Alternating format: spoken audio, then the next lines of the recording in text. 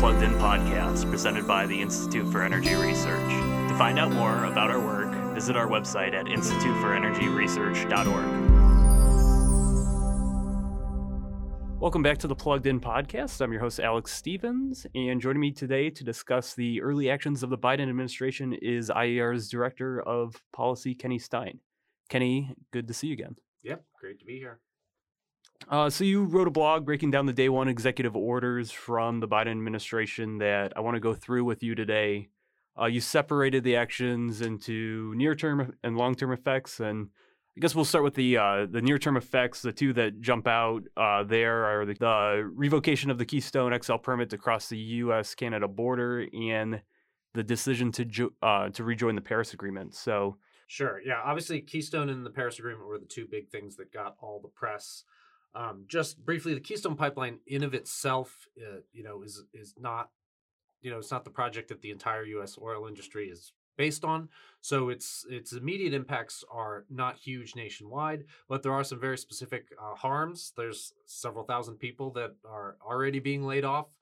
These are mostly construction jobs because the project has been under construction for several years now. So there's a lot of people that are losing their jobs because of this.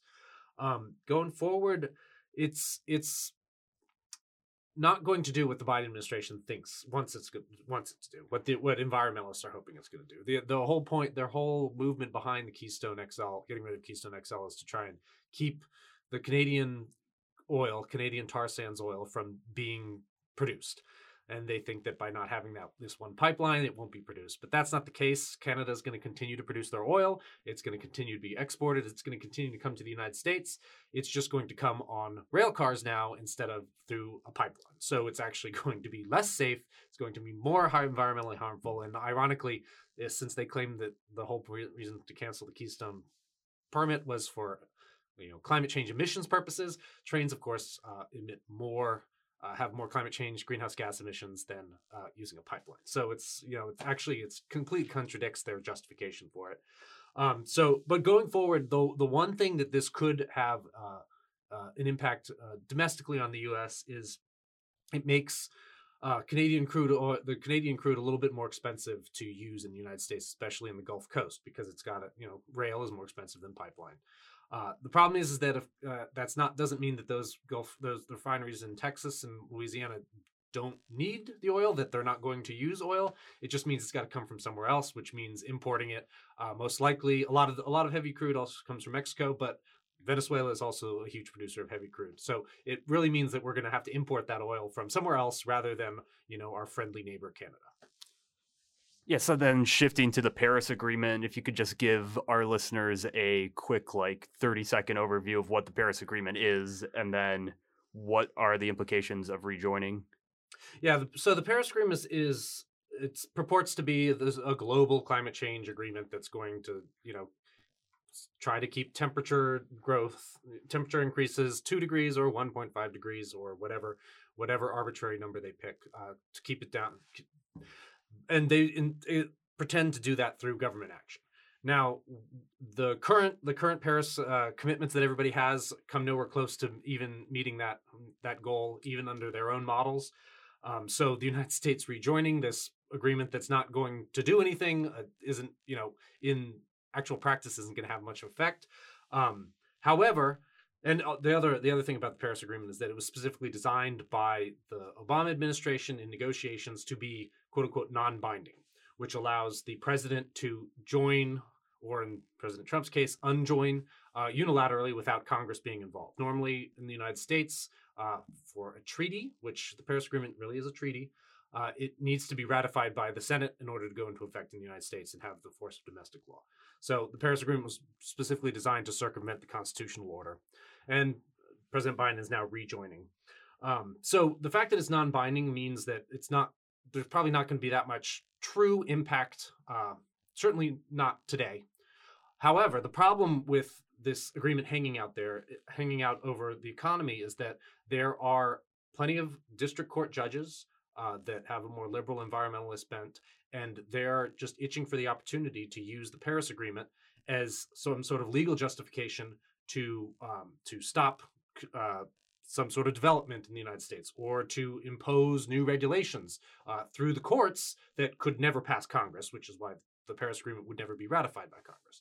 So that's the danger that's hanging out there, sort of a legal threat hanging over us, and it's just an uncertainty thing. So looking now at long-term regulatory actions, these are often described as executive orders, but as you say in your blog posts, they're actually instructions to various agencies and departments to begin the process of reviewing and revising regulations and guidance. So can you explain the long-term impact here, and then just pick out a few of these orders and explain the significance of them?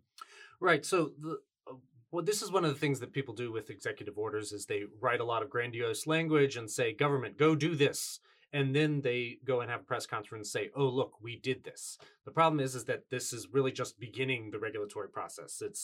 There's been these instructions are basically telling various agencies and departments to go look at these various regulatory rules, begin the process of replacing them, which is a years-long process because you not only have to write a new rule, there's the Administrative Procedure Act. There's a very spelled out series of you have to give public notice for your new rule. You have to allow comment on that rule. You have to review those comments. You have to then produce another rule. Like there's a whole long process that goes into it. So this is basically starting the starting gun for several years worth of regulatory action that they want to do.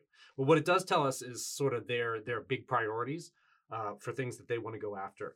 So one of the big three that I pulled out were CAFE standards, which is the fuel economy standards for cars, which the Trump administration issued new ones just in the last year. Now the Biden administration wants to review those and make them much harsher, and effectively, as they probably want to try another backdoor electric vehicle mandate, which was what the Obama administration tried to do in 2016. You also have a replacement for the Clean Power Plan. The Clean Power Plan under the Obama administration was enjoined by the Supreme Court and was never allowed to go into effect. The Trump administration did their own replacement for the Clean Power Plan called the Affordable Clean Energy Rule. That has also been enjoined by the DC Circuit Court. So there actually they have a blank canvas to work on there. However, they still need to do a whole new rulemaking. And the problem is they're caught in sort of a limbo here because clearly the Obama Clean Power Plan is executive overreach, goes too far. The Supreme Court in 2016 said that, and the Supreme Court has actually only grown more skeptical of government regulatory overreach since then. So it's highly unlikely that the Obama Clean Power Plan or anything like it is going to pass muster at the Supreme Court. So the Biden administration has to decide where between the Trump rule and the Obama rule they're going to come down, because clearly Obama's too far. They can't go further than Obama because, again, that's so where exactly they pick on that scale to try and do a new rule. Regardless, it's going to be pretty harmful. It's going to have impacts on electricity generation, and the question is how harmful. And of course, this is a lot of uncertainty that goes into it. And then another big executive order that they had is actually what they call modernizing regulatory review. And so this is the OMB, the Office of Management and Budget, has guidance for all agencies on how they evaluate, how they do cost benefit evaluations, how they look at regulatory rulemakings, and evaluate the value for society and what the good and the bad. The thing is that especially environmentalists for years, decades really, have said that these OMB rules are quote unquote too favorable to industry. Now, what they mean by that is that the rules have a lot of that take into account things like GDP effects and job effects, like the sort of concrete economics, yeah. Right? Basic economics. The environmentalists want them to take into account the more esoteric ideological ideas that they have. And that's what this, quote, modernizing regulatory review is instructing the OMB to go rewrite their rules. And that involves injecting things like equity and environmental justice and intergenerational equity, like these very nebulous terms they're ideological terms, but they're also eye of the beholder terms. Like two people on the left can have entirely different definitions of what these terms mean. Sure. And yet they want to inject these vague principles into the regulatory process, which again, as I said, throughout all these regulatory things, this is injecting huge amounts of uncertainty into the economy because no one knows what these terms mean. They're the type of terms that a regulator, in the future, the regulator decides they want to pass a regulation that for because they like it or because their friend, whatever, for whatever reason. And these terms are so mushy and vague that they can pick and choose from these things to make whatever regulation they want look good. Like there's no objective standard for equity. Like what is the standard for equity? Everybody has their own standard. So that's why my overall theme of the day one executive orders is just uncertainty. This is injecting a huge amount of uncertainty into the economy. To anybody who uses energy, things are becoming uncertain. Electricity, gas, vehicles. So these are the type of things that there isn't a dollar amount today, but the ripple effects on the economy and the uncertainty that creates, and it impedes people change their investment decisions because they're not sure what's coming. And that's sort of a long-term rolling harm that builds on itself. Yeah, so like a concrete example there with the intergenerational accounting would be like the discount rate that's used. It seems like the language there they're trying to push like a measure like that to zero, right? Sure, yeah. Exactly. I mean, that's the thing is intergenerational equity is a vague term, but we know what they mean by it. Right? Certainly, I mean, but that's what because they want. Because here's the problem with all climate change things, all these concerns, is that 50, 100 years in the future, Americans are going to be much richer. And we're going to be much more easily able to adapt to whatever climate changes happen. Regardless of what the cause is, we will be richer and more able to adapt. So future costs don't look very expensive today, particularly if you use normal discount rates. Because, as we get richer, you talk about the worst case scenario from the National Climate Assessment. It was something like Americans in 2100 are going to be like, I think 450% richer than today, but with the worst case scenario of climate change, they might be 435% richer than today. So, I mean, that's tiny and it's completely meaningless to people today. But if you change the discount rate and you say that $1 in 2100 is $1 today, then suddenly those very minor costs in the future look really expensive today and justify massive government action. So, I mean, that's the game they're playing. Yeah, and outside of the formal regulatory intentions, there's also a number of administrative actions then that you pointed out that do fall within the purview of the executive branch. Can you go through the ones that are most important there? Yes. So the big one that is completely unilaterally in the executive branch has to do with national monuments. The president is given carte blanche to designate federal lands as a quote unquote national monument and then essentially put it off limits to whatever use or development that the president wants to.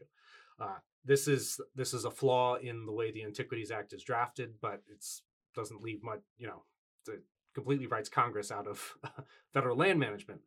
But what it means is that the Biden administration wants to go back and review the national monument designations that the Trump administration adjusted. So the Biden administration did some national monument designations. The Trump administration adjusted those boundaries. The Biden administration is going to review those, by which we, of course, know they mean they're going to put the boundaries back to what Obama did.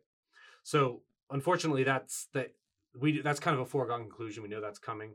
It's going to be very harmful to states like Utah, where all this land is going to be taken out of development. And it's the kind of thing that begs for a congressional solution to the Antiquities Act. Another big one is the White House CEQ, the Council on Environmental Quality.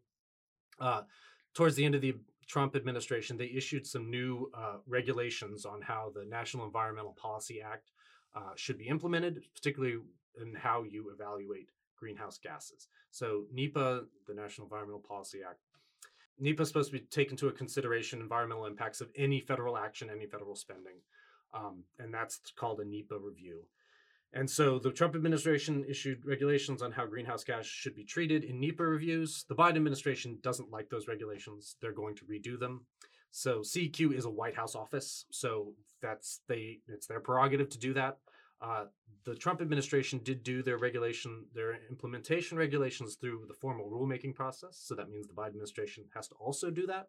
But it's kind of a foregone conclusion that they can rewrite it pretty much however they want, and that that's coming down the pike. So those were day one actions. Yesterday was Climate Day at the White House, and the big thing that came out of that was that the administration directed the Secretary of the Interior Department to halt new oil and gas leases on public lands and waters and begin reviewing existing permits for fossil fuels. So this was kind of the big story in the news yesterday. Do you want to talk about the immediate implications of this? How long can they keep this moratorium going on for? And I've seen people suggest that there's going to be legal challenges to this already. I think Kathleen Sagama from Western Energy Alliance has already suggested that they're going to jump into that.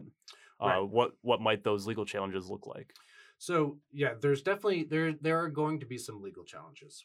One of the problems of this decision, and also for these legal challenges, is we don't know exactly what they're going to do. The language of the executive order is very vague. It just says pause leasing while they review leasing, policy for the federal government. Now, the executive branch does have a lot of discretion and leeway about deciding what gets leased, when it gets leased, what is offered for lease, that sort of thing. So a pause for right now is very much within the executive branch authority. The problem is how long they want it to keep going.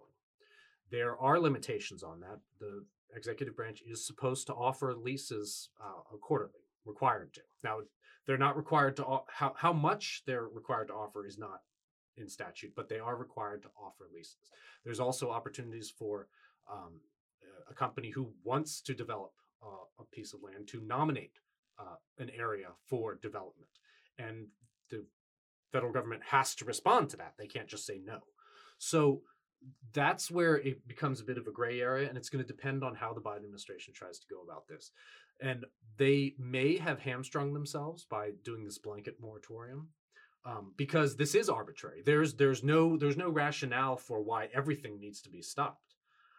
So that's what I'm sure the legal challenge is probably going to challenge that initial, that it's arbitrary and capricious, because they offered no justification. Now, if this had been a year from now, and the Biden administration announced that we have reviewed everything and we have decided that, all these areas need to not be offered for oil and gas leasing, and here's our reasoning for that. All right, well, that would be a little more defensible legally. But just this arbitrary blanket moratorium is very questionable. And again, it depends on how long they do it. Now, if this is only, for 30, 60 days, and then they come out and say, oh, well, we're going to offer leases on this very small area, but everything else, we're not going to offer leases right now. That's a way to get out of this. But they're definitely on questionable ground here.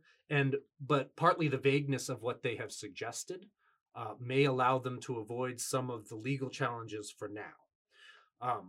Long term, though, the problem here is like the day one executive orders. This injects a lot of uncertainty. We don't know what they're doing, and that uncertainty is harmful in of itself. It doesn't forget. Even if the Biden administration ultimately ends up having to offer a bunch more leases and there's production resumes again, there's economic harm from the pauses in leasing.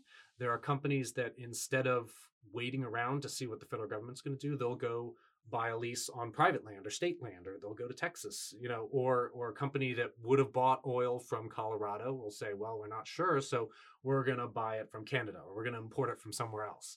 So that all has compounding effects that are harmful, even if ultimately this Biden moratorium is more on a bluff, more of a gesture toward the environmentalists. Yeah, and there were a group of Democrats from Texas, I think, that came out and were pushing back against this. So sure. Does that kind of signals that he's going to face the administration is going to face some opposition even from within their own party already? Well, and I believe it was 5 Texas Democrats, which it just so happens that Democrats have a 5-vote majority in the House of Representatives. So, there's interesting. That actually makes clear how hard it would be for the Biden administration to pass any of this through Congress. That's why they're doing it all administratively.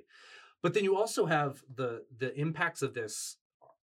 Not just Democratic House members aren't concerned about it, but you've got Democratic governors. The state of New Mexico, their education budget is based on oil and gas tax revenue, and that comes from production, predominantly from production on federal land.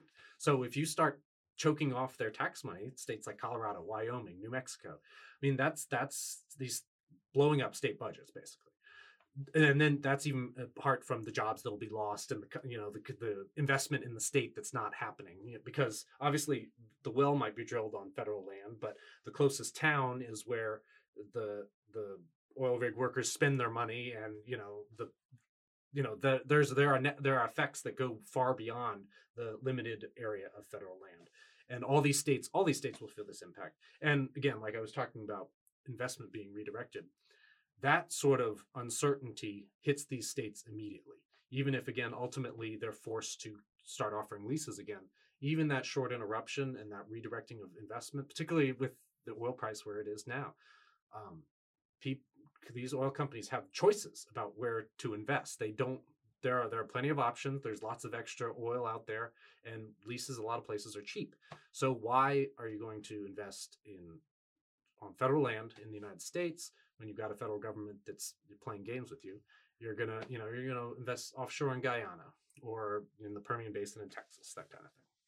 So then the other thing that came out yesterday was this fact sheet that had a whole list of sort of vaguely worded either future executive orders, or I don't know if it was stuff that he signed also yesterday, but some of it had to do with making sure national security, that climate change was front and center with that. There was like a rebuilding infrastructure for a sustainable economy initiative, a whole bunch of things. A lot of it sounded like stuff that has to be done through Congress. And is that the case? And then is there anything on that list that really jumps out to you that concerns you, or how should we think about the fact sheet from yesterday? Yeah. I think of it as kind of a bureaucracy bonanza. You've created a bunch of new councils and positions. There's a domestic climate advisor now, like to try and be like a national security advisor, but a climate advisor. There are task forces, and they're asking task forces to write reports and give ideas and review things and give ideas. It was a lot of paper pushing is what it really is. It's basically, but the problem is that the actual actions from this executive order are very limited, but it's basically an invitation to the most busy body of bureaucrats to go find things that they can do in the name of climate. That's really what it is. And they are being told to report back on ideas for how we can mess with things. So that's sort of the danger. It says what they want to find an excuse to regulate. And so they're like, please go out and find an excuse for us to intervene anywhere we possibly can. So it's concerning. And again, as I've said several times now, it injects a lot of uncertainty, because now, like, what are they going to do with this? Like, what are these reports going to say? And they could be fairly dangerous. The one thing I'll say, in addition to the temporary moratorium, the other part of the executive order that actually has sort of a concrete impact is that there's instructions to go back and review how the royalties and how like excise taxes, the type of oil, gas, coal, mining, all development on federal lands, they pay, they're paying money to the government, to the federal government, in taxes and fees and that kind of thing. And the instructions, one of the instructions was to go back, for bureaucrats to go back and review all those fees and taxes to see if they should be changed. And of course, by changed, what they mean is increased, which the goal here obviously is to make everything, any sort of development on federal land, much more expensive. So that is something that, because a lot of these fee schedules are very old, like decades and decades out of date, there is some justification for updating them. The problem is that these updates are going to be done by people who are aggressively hostile to the industries that are under review, and they're going to use this as an opportunity for punitive measures, not for like good governance measures. So, but that's a very real danger. And again, we talk about, I'll say again, for redirecting investment on federal land. If you're a company that works on federal land and on state and private land, you see this sort of thing coming, it makes you not want to invest more on federal land because you're afraid of your costs are going to rise through bureaucratic fiat. So again, it's injecting uncertainty. It's screwing with these states that have large areas of federal land. Their economies often depend on development on federal land. This is the Biden administration announcing that we are going to do our best to destroy your economies.